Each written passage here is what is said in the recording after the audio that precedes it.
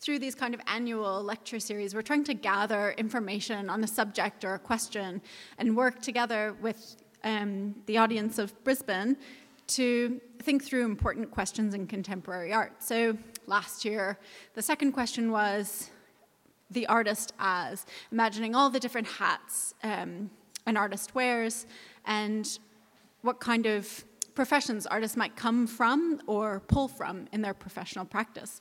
And we've just started editing with Tara McDowell the publication for that series. So in 2017, this year, 17, our colleague Madeline King has conceived of and will be organizing the lecture series on color. I'll let her unpick why we all agree this is such a pressing topic today in contemporary art, while it might seem outmoded. So, just to say that Imaginary Recorded Publication will be launching at the Melbourne Art Book Fair next week, but we'll also do a launch here in Brisbane in May. So without further ado, Madeline King.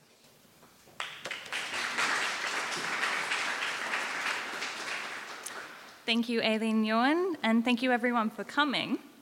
I'm really delighted to introduce this debate between our two art historians, Professors Susan Best and Andrew McNamara. They've both published extensively on aesthetics in both the modern and contemporary context. Susan Best is the Deputy Director of Research at the Queensland College of Art, and she's the author of Visualizing, Feeling, Affect and the Feminine Avant-Garde and Reparative Aesthetics, launched here just recently, Witnessing in Contemporary Art Photography. Andrew McNamara is an art historian and professor of visual arts at QUT, and his publications include Sweat, the Subtropical Imaginary, An Apprehensive Aesthetic, and Modern Times, The Untold Story of Modernism in Australia. So our topic for the debate tonight is that contemporary art has nothing to fear in colour. Before we hear from the affirmative and the negative, I'd like to introduce the topic of this lecture series overall in colour. Throughout the year, we're going to be hearing from a number of fascinating speakers to understand how colour relates not just to contemporary art, but also to things like race and politics, the environment, technology, gender, and sexuality.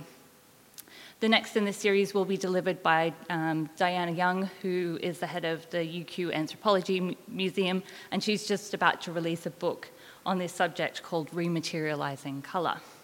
And we're going to be hearing from some interstate and international guests later on in the year, so stay tuned for that. So, the premise here is that contemporary art has a colour problem. Though artists continue to work in full colour, nobody seems to be talking about it. Where once a mastery of colour names, hues, tints and shades was a prerequisite for the art critic, these days reviews of colourful contemporary art go to great lengths to avoid the topic. Is contemporary art colourblind or even chromophobic? One example here, some very visibly colourful work by Liam Gillick, which he's known for. In this review, I think it was in Moose magazine, the word colour is not actually mentioned. Instead, they use terms like visually arresting. This topic of colour dovetails with another one of my own personal research interests, which is fashion. Colour, like fashion, represents artifice, change and instability, and perhaps most damning of all, femininity. Colour, like fashion, is therefore to be considered deeply untrustworthy and certainly at odds with the high-minded aspirations of art and philosophy. Indeed, fashion here in Queensland, a topic I've written a bit about, has been historically and perhaps still to this day derided as colourful. Our taste for bright and pastel colours betraying our lack of sophistication compared to our southern counterparts. For modernist architects such as Adolf Loos, who's the author of that influential and brilliantly titled essay, Ornament and Crime, and Le Corbusier, colour represents the most deplorable quality of aesthetics: adornment, decoration, and ornament, or as we know it, kitsch.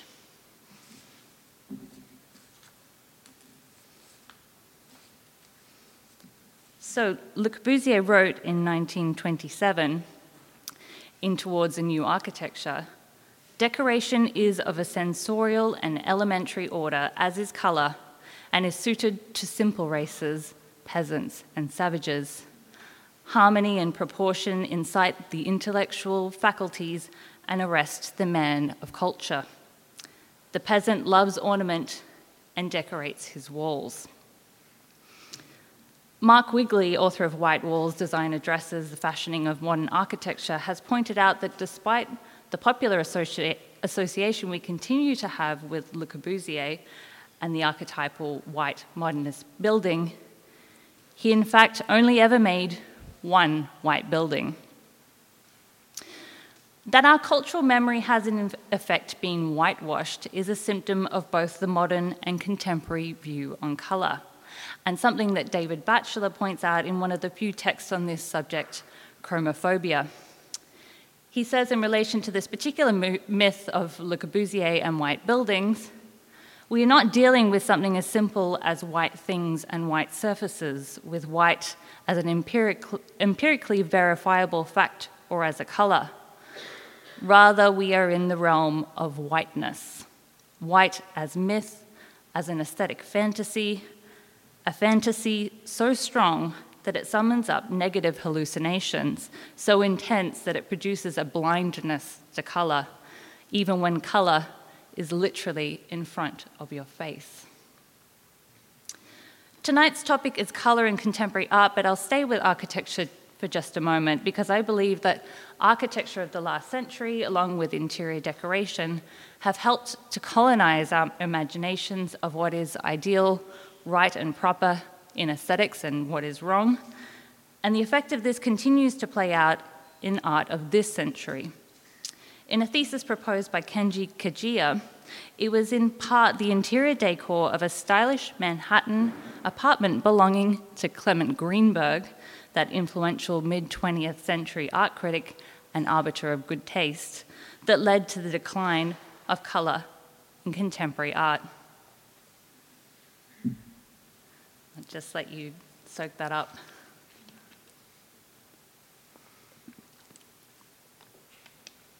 So, in this 1964 edition of Vogue magazine, the critic's home was considered the height of fashionability, with his personal art collection so brilliantly tying together his striking and very modern Lemon Lounge suite.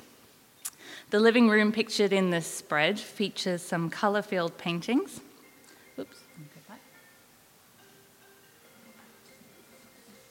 back. Or, as Greenberg would know it, post-painterly abstraction by Americans Morris Louis, which is above the sofa there, and Kenneth Nolan, the Chevron, and Austrian Wolfgang Holläger. In fact, Morris Louis was known to have sold his paintings to collectors from this very apartment.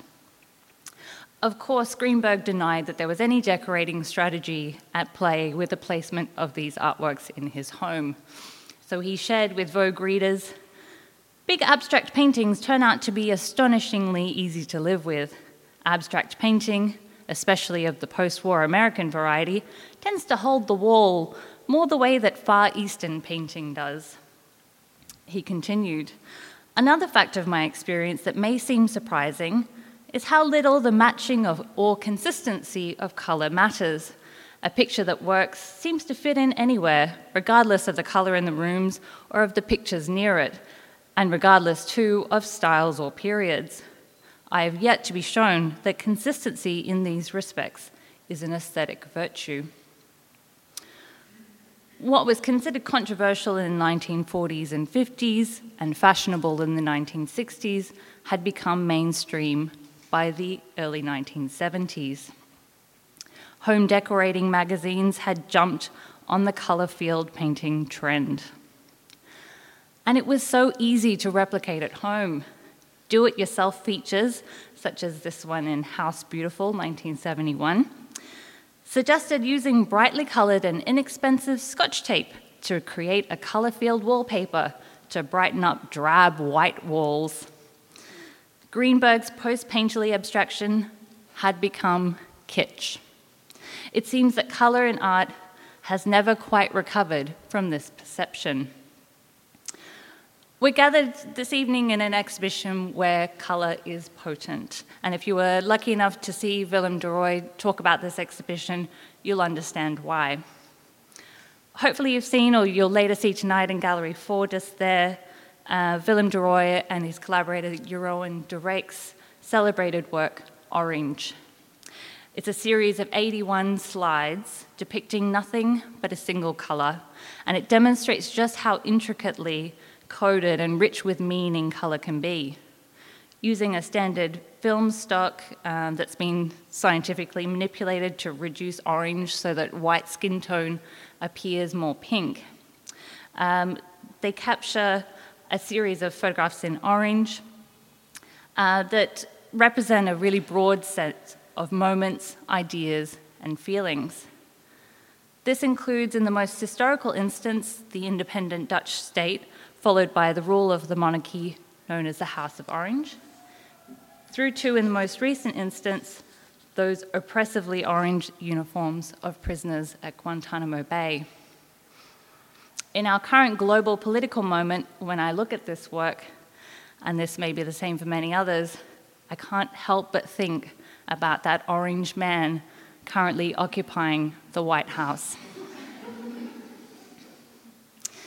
This series does not pose the question, as are artists still using colours in contemporary art? Of course they are. This series is about the strange turn of events that has meant that colour is everywhere in contemporary art, but nobody seems to talk about it.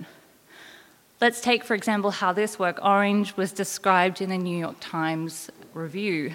This one's from 2006, and it opens with, "Late conceptualism is the new formalism. At least that's what it looks like at the tightly wound New York debut of the Dutch artists Jeroen de Rijk and Willem de Rooij. Infused with a post-Koonsian window-dressing elegance, they go on to dryly describe the works and the didactics that accompany them. So among the works they describe is Orange, and they say this is a slideshow of monochromatic gels that cycle through the orange-yellow segment of the spectrum." And the review concludes as follows. "Before you read the labels, the piece creates a brisk perceptual play among art, artifice, and reality. After you read them, it starts feeling like a revolutionary cell meeting in the cosmetics section of Barney's." Artifice, cosmetics, illusion, deception, colour. Of course, David Batchelor is quick to point out that the Latin root of the word colour is connected to the verbs to hide or conceal, and I quote, in Middle English, "To colour is to embellish or adorn, to disguise, to render specious or plausible, to misrepresent. Colour is dangerous." So tonight, our debate topic, that contemporary art has nothing to fear in colour. We'll hear from the affirmative, and then the case from the negative, that's 15 minutes each, and then rebuttal and closing statements from each, that's 7 minutes each. We've then allowed 10 minutes for something we're calling audience rebuttal. That's where you all have the opportunity to pull apart their arguments. During this time, I will be adjudicating, and we will award tonight's winner this bottle of sparkling. There's a lot at stake tonight. So please welcome from the affirmative, Susan Best.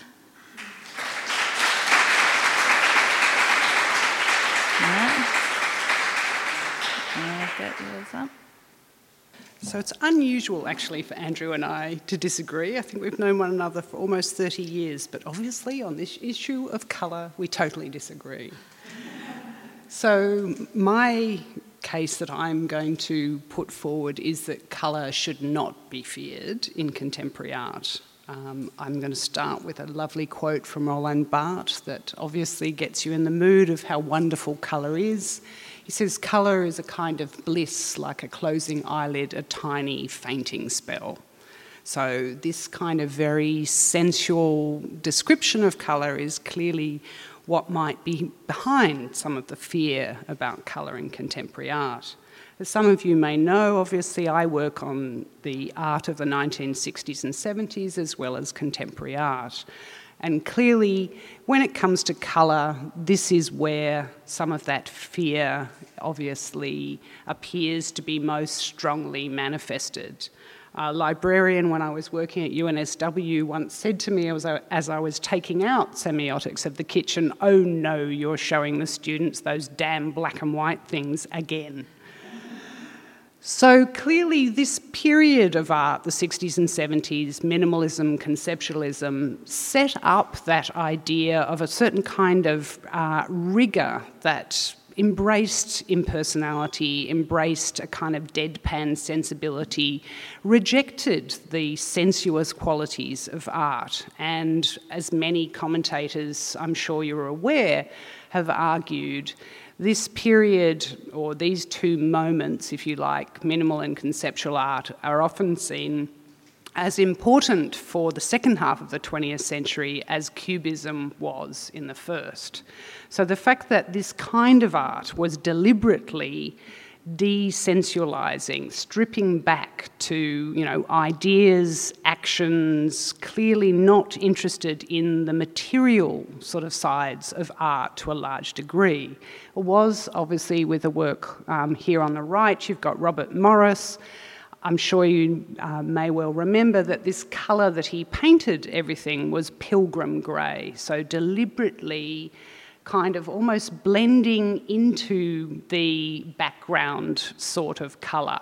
So you could barely distinguish the artwork from the place in which it was actually placed. So it's this kind of embeddedness of the object into the space that someone like Morris was supporting. So clearly there's no colour there.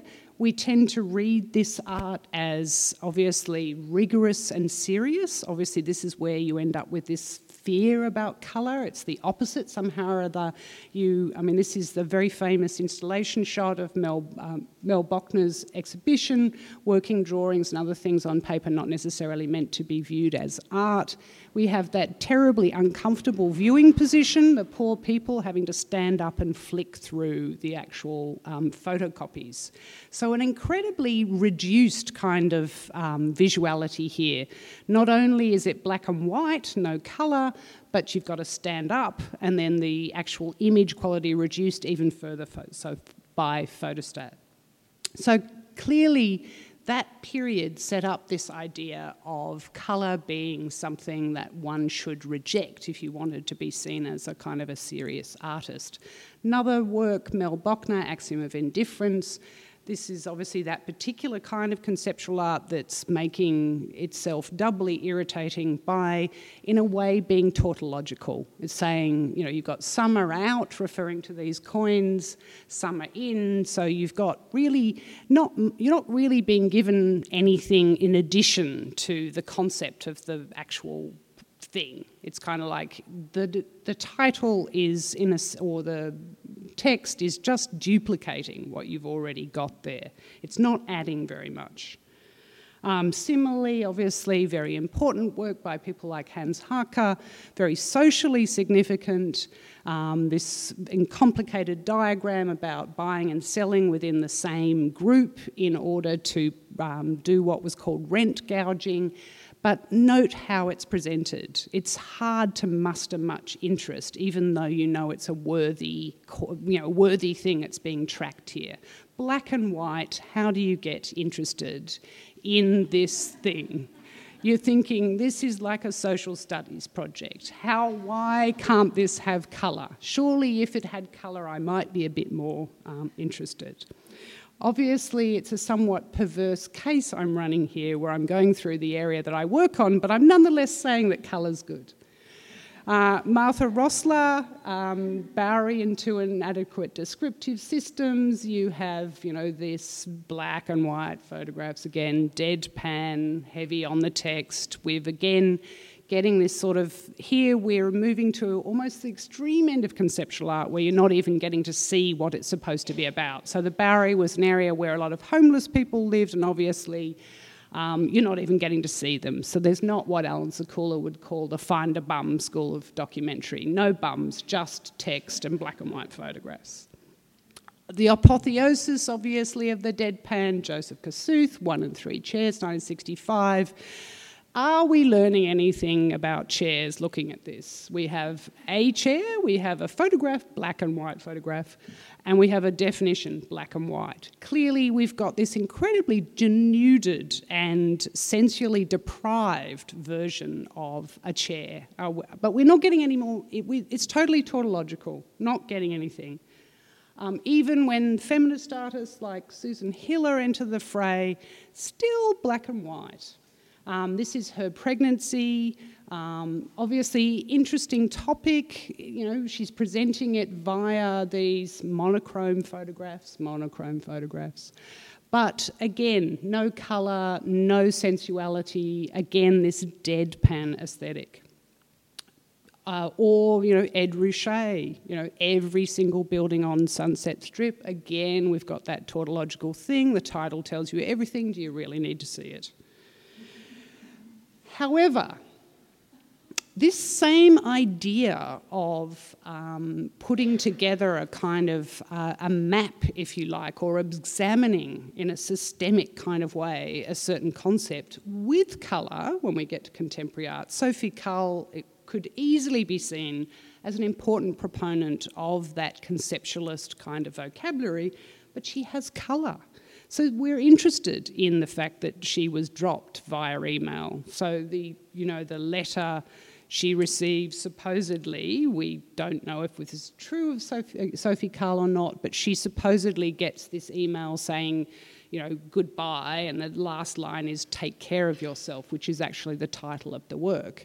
And then she asks 107 women, including 2 made from wood, as she says here, and 1 with feathers, chosen for their professional skills to interpret that letter. So we, I think, become interested as we have this incredibly colourful engagement. So we're not losing any of the rigour of contemporary art. We have a concept, if you like. We have that idea of she's been dumped via email.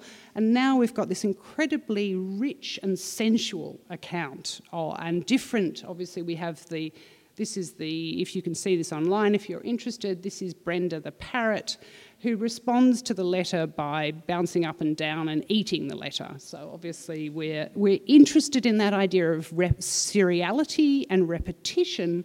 It becomes a rich thing when you have all these different perspectives and all this colourfulness. So colour comes in, there's no loss of rigour. Hence, there's obviously no need to be afraid of colour, given that you can maintain this conceptual integrity, have this complexity and rigour, and have the colour. It's so, to reiterate, no need to be frightened or fearful about the introduction of colour. Similarly, this is another one of the people who responded to that particular email. So that's the sort of conceptualist version of adding colour. Let me go through the minimalist version. So you'd all be familiar with Sol LeWitt's sort of serial projects. Again, it's deadpan, it's white in this instance, not Pilgrim Grey, but it's clearly not wanting to embrace the sensual. It's staying with that, tough, right-angled, monochromatic language. It's deliberately kind of pushing you out. It's making you, it was, remember, called rejective art. So it's kind of pushing you away as if you might in some way be, what would happen if you were more interested in it. Similarly, something like Robert Morris's Untitled L-Beams. In this image it looks somewhat white, but I think that from memory that's also a kind of a painted Pilgrim Grey. So you're supposed to be sufficiently engaged by these boring monochrome type things, enough to walk around them and explore them and work out that these are the same L shape. So there's 3 in different positions, but as you can see, they kind of blend in with the wall. There's no appeal to the body, there's no sensuality, there's no colour.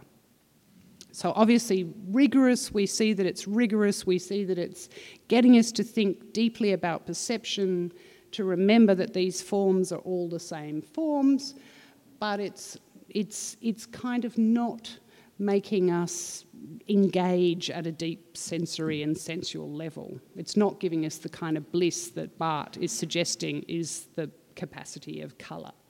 So again, another kind of Robert Morris drab, deadpan. It's the sort of thing you could well imagine yourself just backing into in the gallery, barely aware that it's a work of art. Tripping over, accidents no doubt happened with this kind of work when it was displayed. Or again, a kind of a Carl Andre. What can I say? Bland, deadpan bricks. What has the man done? Okay, he's assembled them into a shape. Good. Are we feeling stimulated? Is our imagination firing? No. It's just this idea, yes, we get it, equivalent 8, yes, there's a bunch of bricks.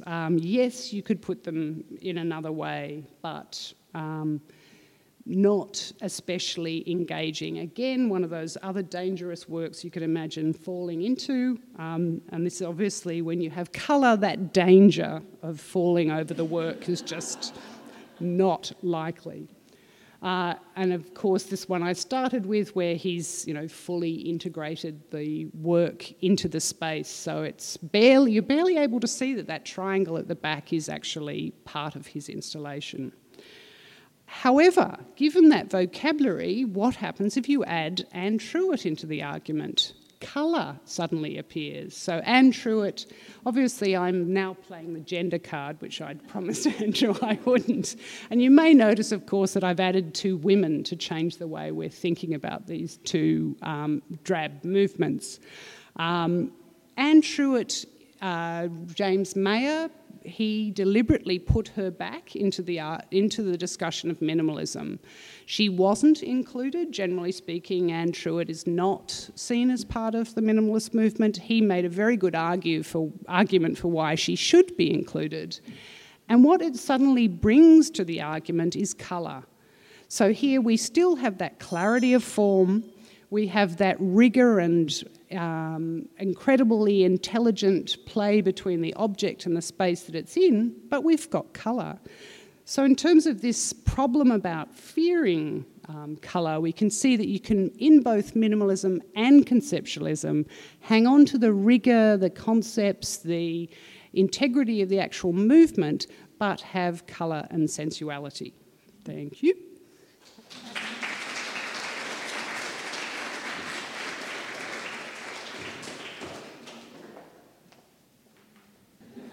Okay. When we were first asked to do this, we can't remember actually when we were first asked, and we were trying to figure out the other day, but I remember Sue very democratically said this is going to be the positive and the negative, or the affirmative and the negative, and she said, I'll take the affirmative. And now I realise she's quite confused by the whole event because she just produced the negative as well. So you're going to have a double negative, I guess, today. I'm going to say that you should be worried about colour because colour makes artists delusional. And this will give the background to everything that you saw, leading up to the period that Sue was talking about, why artists no longer did colour. Now, I'll do 2 examples. One obscure moment from Australian art history. This is led by a guy called Roy de Maist. It's a picture of him. It's almost 10 years after the event. And he did an exhibition with a guy called Roland Wakelin in Sydney right after the end of World War I. And it was an exhibition. These paintings are all very small. This is one of the more abstracted ones. You can see it's flower beds and a path going through a garden. And works like this. really the harbourside scenes around Sydney Harbour. Again, these are all small, and what they wanted to do was to perform these works by having them on stage and having musicians play the music that be accompanied by these sound, the sound to accompany these artworks. So you can see most of them here are called symphony. That's American movement, playing on the term symphony, but works would be called symphony in yellow, green, minor, some symphony in blue, green, major key, so you get the reference to the music connotation. And this was the period when people were very interested in synesthesia and these sort of whole plays between different disciplines. Now, people tell you about interdisciplinary activity, that it's all a new thing. You have that awkward, clumsy word, contemporaneity, then you say interdisciplinarity. Well, you're wrong. It all happened about 100 years earlier. And this is a good example of it. So de Maistre not only had musicians playing to his paintings, and they would play the paintings, so more or less, he would also was exhibiting these colour charts. And these colour charts he was interested in patenting for designers, etc. And in the middle, he puts these sort of vaguely theosophical mumbo-jumbo terms, really, but they're sort of really to talk about this exploration where you get colour sensitivity. It moves you away from the terrestrial, so theosophy comes into that, and you go to a higher plane with pure colour. So the big key thing for artists is to try and figure out how you would plot the visual arts to the musical. And of course, de Maistre, it would be yellow, would be like they worked out on the keyboard what was middle C, would be yellow. Well, Margaret Preston only a few years later said it would be ruby red, and there's the problem. Everyone had a different starting point or the analogy. So he did actually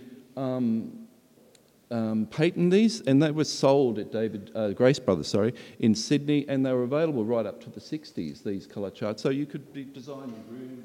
This is the right, you architects in the room, you could know how to batch the parts of the furniture with the wall colour spaces and all that. So half your job is done for you, and they're all worked out. They're all available again now, so Ashley, you can get out and buy one soon. And this idea that it was all kitsch and that it was really bad that art had permeated the world, actually the earliest ideas of these early avant-gardes was that's exactly what they were meant to do. The whole idea was to have these colour experiments and they would be part of life. And so this theosophy on the one hand and this sort of idea of applied design is all this aspect of trying to get these interdisciplinary connections going. You move away from the experimental and you become part of life and you transform it. There was 10 years later, there was where this experiment comes from originally was shell shock, and de Maistre was working during World War I to do colour rooms so that people could recover from shell shock. Now, artists should not be allowed to do much with colour because they created a lot of danger. One guy woke up, he was an Irish Republican, they put him in an orange room. Now, Madeleine's already told you the dangers are orange. Well, he woke up in the morning, he was screaming, he was scratching the walls, and he not only had shell shock, but now he had a psychotic delusional episode as well to match. So, but one of the more successful colour arrangements was this one, and this is what you call a bachelor pack for the men of 1929, and he used this sort of yellow, this is a colorised version of this sort of light grey blue for the wall to have this sense of serenity.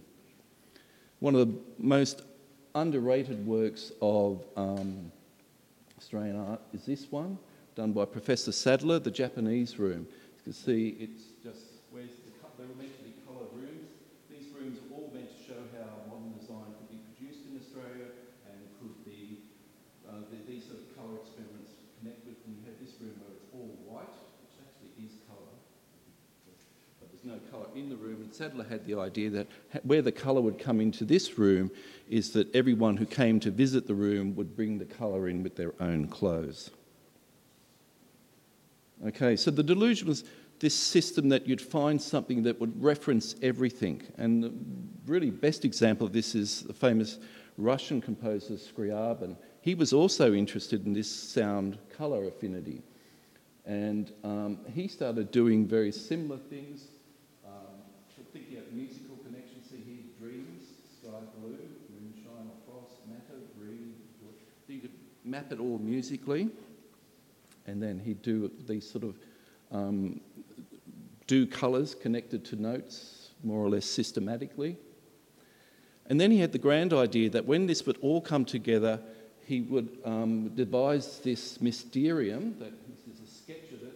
Unfortunately, he died before this actually was going to happen. And it was an architectural design for this event. Everyone would go to the Himalayas to see it. It would have music, it would have colour, it would have smell, sound, all the senses together would be... And this would happen for a week. And Sue mentioned the term bliss, Roland Barthes. Well, Scriabin, after this event of a week, we'd reach this state of bliss where humankind would disappear and we'd have a new form of higher consciousness would avail. Unfortunately, Scriabin died the year before. And no one got to go to the Himalayas to see this thing. So, colour, it's dangerous in the wrong hands, obviously, clearly. Colour, though, is also why it's best to be left alone, is it also confounds everybody. Little bit of stuff. Colour is virtually just it's white, and colour is just a refracting of light. We all know that. Newton did all that. Remember, Pink Floyd ripped him off and showed how the colour spectrum light. We all know what that means. It's just Newton telling us that colour is an illusion based by the refraction of white light. So that guy who did the colour in the Japanese room, when he did the white light, he was such a conceptual guy. He was way ahead of just all of the Sue's conceptual guys by about half a century. Okay, two things. Light travels in waves. Okay, some of them are like 10 kilometres long, like radio waves. Some of them are really, really little. The interesting thing about the colour of anything, colour is a complete illusion, because if you see a tomato, it is that a tomato absorbs every colour, yellow, green, purple, etc. The only thing that's not in a tomato is red. And because it doesn't absorb that, we see it. So every time we see a colour, it's just a complete illusion. It's got nothing to do with the object at all. So it's just a complete con. Two things to know about that. Humans see in wavelengths between 0.0038. Now, maybe some of you might not be good at maths, but what you realise is really small, right? 0.0075. That's all we can see. There are lots of animals who see less, but there's a lot more that see more than us, okay? We can't see ultraviolet and you can't see infrared, okay? Now, dogs see less colour. And, you know, we're all in the art world, we're such free thinkers, that's why we all think the same thing. We know that aesthetics is Eurocentric, we know that most of the things we do are anthropocentric, and we don't like being anthropocentric, so why do we only have shows that suit us, that is colour? Dogs, you never see dogs at the IMA, and it's because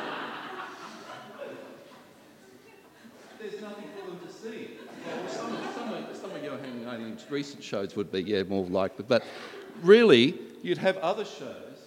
Fish, birds, amphibians wouldn't like them either because they see more colour than us. So we're really anthropocentric the way we think about colour. We are just in a very, very small spate of colour.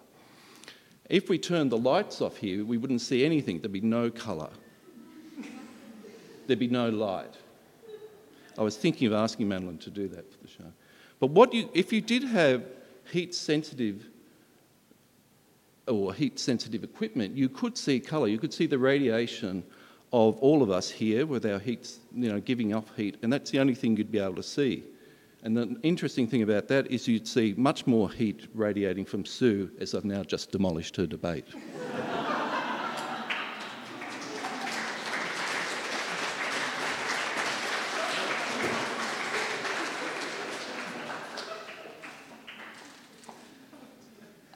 Okay, it's time for rebuttal.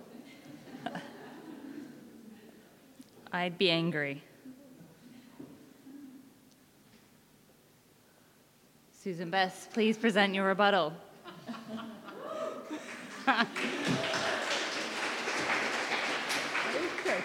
So we've got how long to rebut one another? 7 minutes.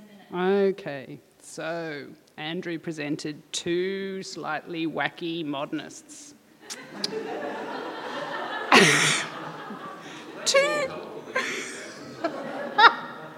But two wacky modernists doesn't make colour dangerous. I mean, Roy de Maistre, okay, he picked the wrong colour for the poor person coming back from the war. But imagine if they'd picked the right colour. Like, what would have been the right colour? Perhaps green or something restful like pale violet or pink or something. Imagine the therapeutic effects of colour. You know, Kandinsky, obviously, I guess in your mind, another wacko, did have various ideas about how colours sounded, how they could have, you know, various spiritual and uplifting aspects. Clearly, you've chosen to highlight two wacky people. But in the case of Scriabin, that's a nice idea that people could all go to the Himalayas and find bliss. The fact that he died is unfortunate, but I don't think that you can attribute that necessarily to colour. I mean, all those people that thought sound and colour were in some way correlated may be deluded, but they're not dangerous. And remember when you're thinking about this, because I want the bottle of bubbly, not him, that it's whether colour is dangerous or not. And clearly a couple of nutters who are fantasising about going to the Himalayas is not dangerous in and of itself. If we didn't have dangerous parts of art practice, it would be extremely boring. So Andrew said dangerous in the wrong hands as a kind of a way of, I guess, qualifying the way in which it's dangerous. So dangerous in what? Artists' hands? Dangerous to whom, I guess we should also be asking. So is colour, I mean, we're in a very monochromatic environment at the moment, and do we feel safer? Do we feel safer when we're amongst beige things? I guess that would be something that is another way of approaching this topic. Is lack of colour where you feel safer? The fact that people might have elaborate fantasies about colour doesn't necessarily mean it's a dangerous thing. So what other aspects of his argument could we revisit? I guess the modernists, obviously there was a somewhat strange flip in that the modernists that he was looking at were, generally speaking, more colourful, and obviously the serious minimalist conceptualists I was looking at are deliberately excluding colour as an aspect. Does that mean does that mean my ones are less dangerous, given that they were excluding colour, and the ones that he was looking at are more dangerous? Because clearly that's the thing, fear. Why would we fear colour particularly? Is there a need to fear it just because it's seductive, because it's engaging, because it's possibly going to lead you to want to take an expedition to the Himalayas?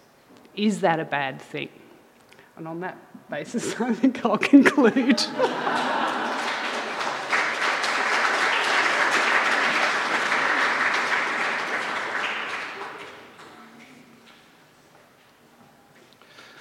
Okay. Sue talked about my artist, so I'm going to talk about her period. I'll just tell you an anecdote as part of my riposte, because Sue did a very eloquent presentation about a whole group of artists that were anti-art. And I'll tell you, this story is about someone's realisation about conceptual art and the sort of problems of where that went to. And I was reminded of that, but I was reading something recently about Mike Stevenson. He's talking about a work of his, and he said, all the research I've done is not actually in the work itself. You've got to read the catalogue. And I always sort of thought that's a bad argument for an artwork, or for an artist, and for someone to place on it, that actually the work can't communicate itself. You've got to read something else about it. So when Sue and I were much younger, we I don't know if you were there that night, we were at Art Space, and there was a debate on, and the respondent was Ian Byrne, who was very much part of conceptual art. He was the Australian guy who was part of the conceptual art movement. And a young person, sort of colleague of ours, Rex Butler, had done a show called Banal Art. And his argument was that all works now are just all sort of mindlessly conceptual. Any argument just attaches to them. They're just bits of pieces there for rhetoric. So what was Byrne's response? This arch conceptualist, he got up and did a formal reading of a work by A.D.S. Donaldson. And at this stage, he was being archly minimal conceptual artist. There was a piece that was white, had pine board in the middle, and then white again. And the white was like this, very buffed and shiny. And he started to do a formal analysis of the work and talked about how, okay, it seems very minimal, it's not much happening there, but if you had two bits of pine and one white shine in the middle, it would be a completely different work, and did an analysis of all this sort of thing. So he completely repudiated the whole idea that these works are devoid of analysis or void of meaning and so forth. So his point then in the end was that the key thing, and he went to look back at a lot of the conceptual work and its legacy, and he made this decision that the whole point about conceptual art wasn't the conceptual bit, the idea bit, etc., but the whole idea that visual acuity is the big thing. And I think that's a very important sort of point, because a lot of, say, work like archaeological art, there is a bit of a hint here and a hint over there, and you've got to work out the bit in between and how that works together. So I think there was always a problem that had to be realised with that generation, that they were colourless but also sort of lacked this sort of visual acuity of how things would work, or at least the legacy of that is like, how do these things work? And what artists do, by visual acuity, he meant that they pushed the limits of looking at something so that you had to look at it again and try and figure out what was going on, but in a way that was a certain intelligence there about why things were connecting and how they were. And the reason why that was important was because, of course, artists had to stop doing colour because they were just so bad at it. And my point wasn't that, what was I think the word you used? I wasn't trying to say that it was bad, it's just that they're delusional when they do it, or if they have grand schemes for doing it. But the point this showed me too is that when you're overly conceptual, the same problem happens too. You can be just as equally delusional. So there's a problem there both ways. So I'll leave that with bliss and delusion as my final comment. Thank you.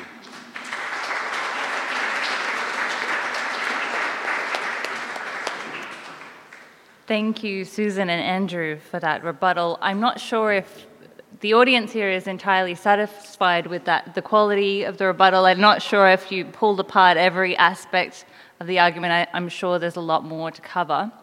So if anyone would like to raise some further points, please put up your hand. We are recording tonight, so if you wouldn't mind waiting for the microphone, Sanchintia will bring it to you. Do we have any further rebuttal from the floor? Over this side? Is that two? They're eager.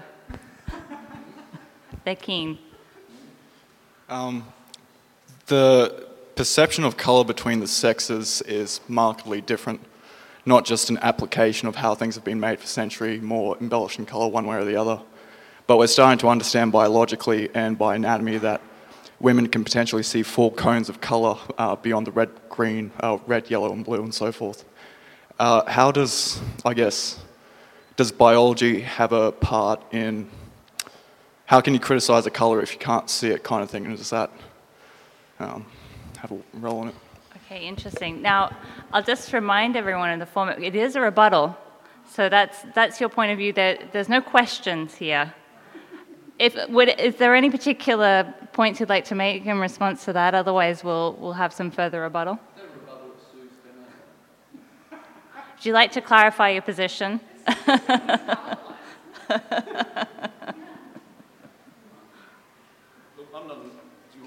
Please, I'm not an expert, but I know there's a case of 1% of women who see more. But most animals actually they don't have 4 cones. It's just there's a specific case where they can see more colour, but they still can't see more than a turtle.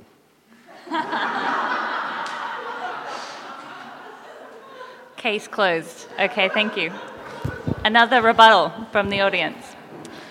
Hello, I'm glad you talked about contemporary art and mentioned the 1960s, so I'll take it back even further.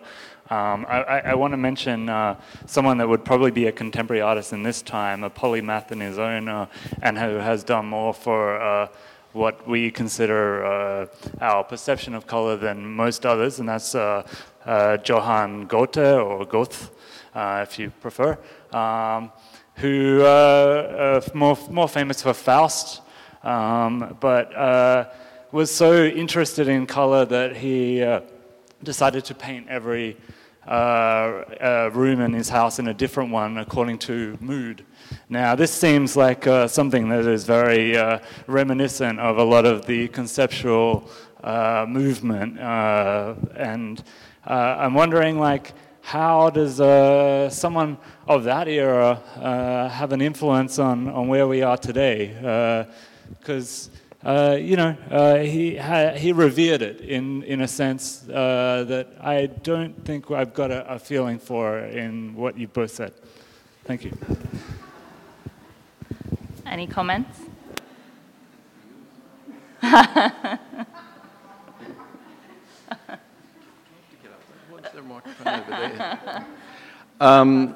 I think, Patrick, that proves my point that artists are delusional when they get too focused on colour. Yeah. Well, why would you have a room? Like, what if you're not in that mood that day? I think you moved to a different room.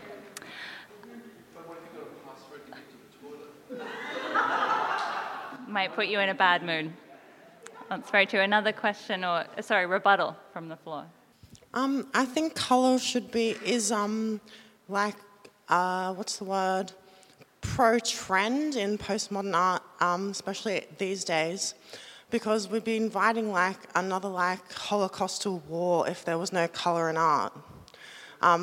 Tribal art, or something of that to that extent. Tribal art is visually and emotionally stimulating in a way that it's healing to post-colonial kind of messes that we've made, and it doesn't seem logical that colour wouldn't be a trendy thing in art these days. I don't know, I just thought that it would be not logical that a lack of colour in art in the trend scene these days would be logical. Okay. I think it's your turn, Sue. This could be to reinforce your case, yeah. Interestingly, that whole thing about the rejection of beauty is very similar to your point, that obviously minimal conceptual art, particularly conceptual art, is seen as rejecting beauty. And artists like Ana Mendieta pointed out very early on, against people like Sol LeWitt, who said art should not be like gaudy baubles.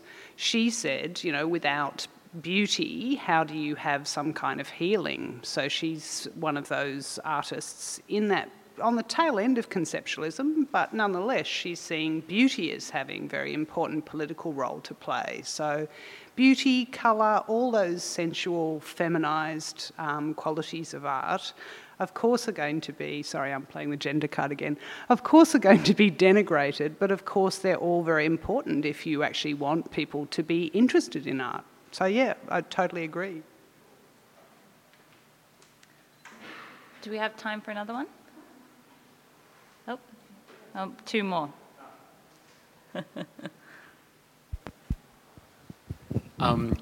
Andrew mentioned that there wasn't enough exhibits for animals at the moment.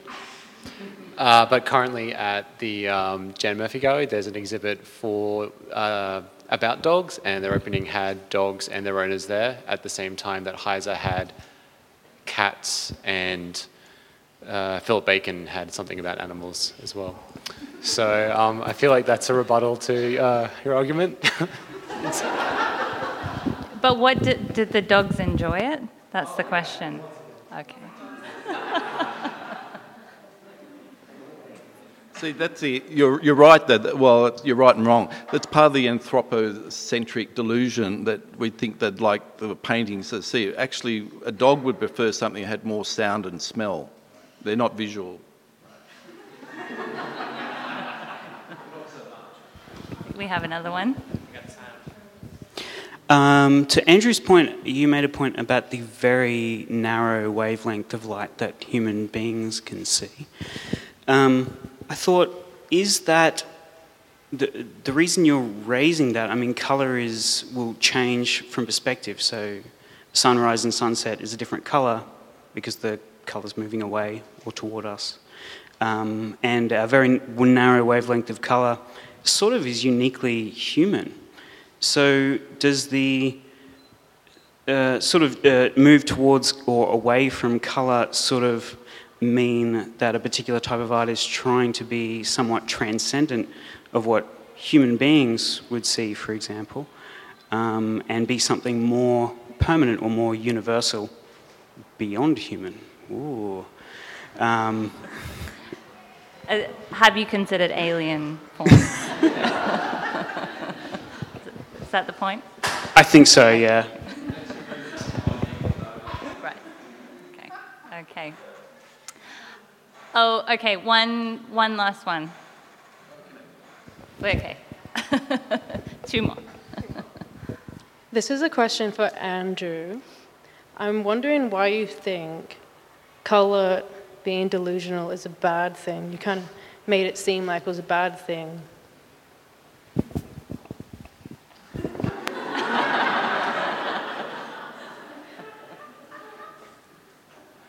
Well, it depends, whether you wake up and you're in a room and you're worse off than you started, then it's, a bad thing.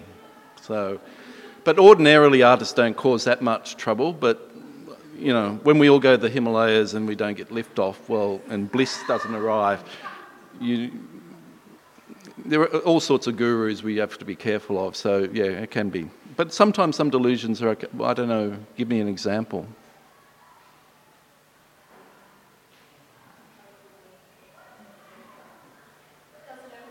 You do realise I only have to do this argument because she gave me, both of them gave me the negative, so I have to do this as well as I can. Sorry? Geometry. Is a delusion.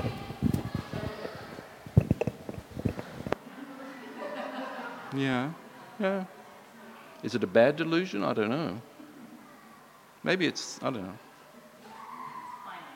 Yeah.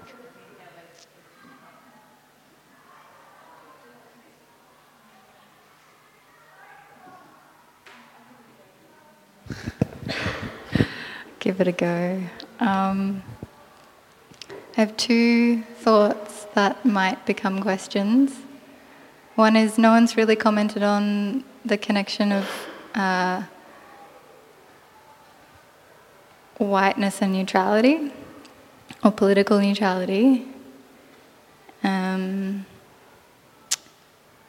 Although you have mentioned that white is itself a colour, so it does take a position.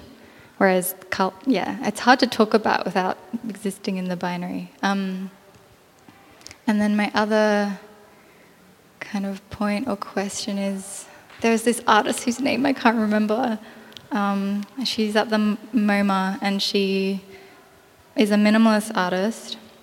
And she made this comment about the way that we seem to demand a concept or an explanation from art, as opposed to, say, music, where we maybe are more comfortable with like pure emotion. And I think there's something about the visual arts that I find kind of tiringly intellectual. And your comment about the reparative potential for art interests me. But I don't know if it's necessarily a binary between emotion and intellect, obviously, but and maybe that's the role of visual art, is to kind of create this space of dialogue, which is quite rational. But okay, and then this is very patchy. But then this, yeah, why are people so uncomfortable with? It's like even at art school, everything has to be justified through this kind of, rationalization or intellectualization of things. It's just a might be a bit observation. beyond the scope for tonight's discussion, but maybe you could speak to the reparative. Susan, that's your area.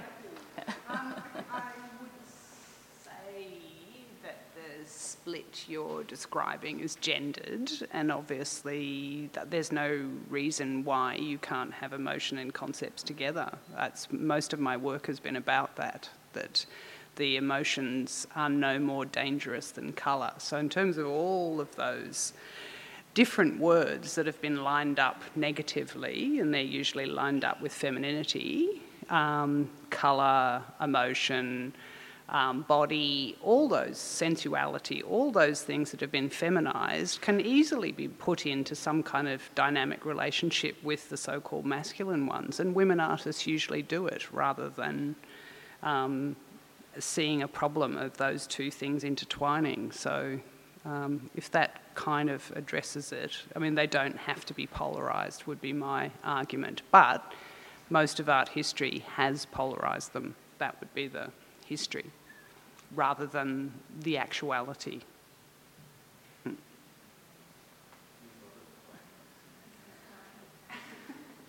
Okay, last comment. Make it quick.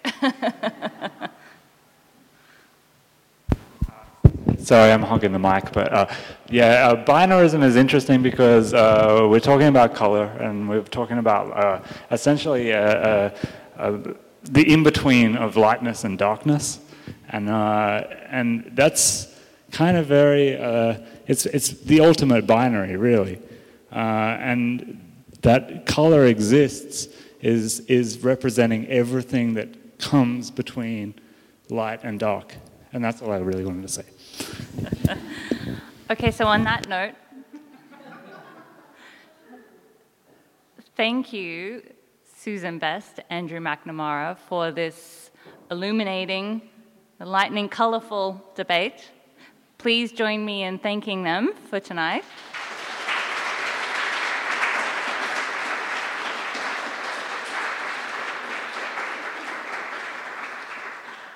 I have the challenging task of deciding who gets this bottle of sparkling wine.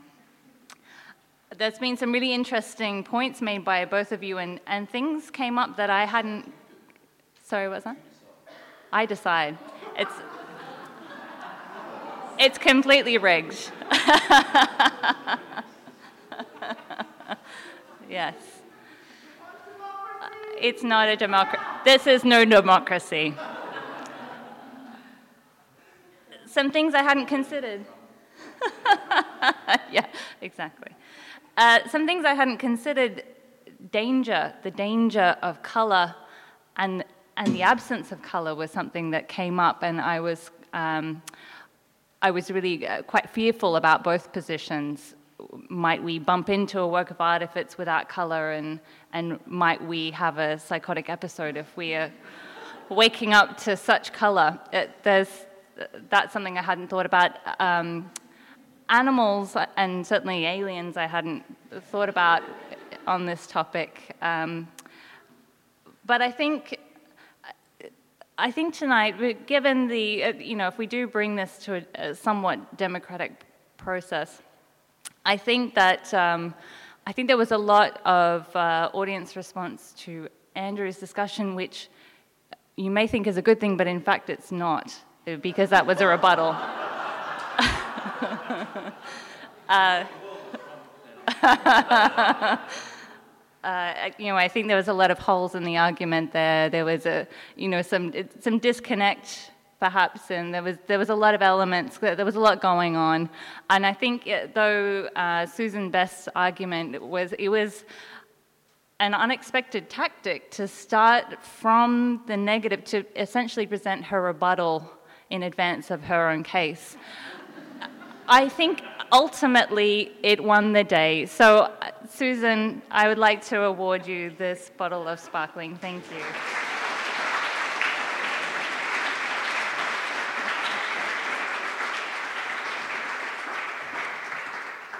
Thanks, everyone.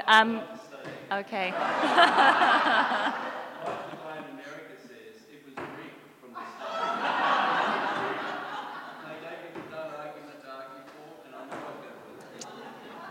Yes, and that's it, the sign of a bad loser.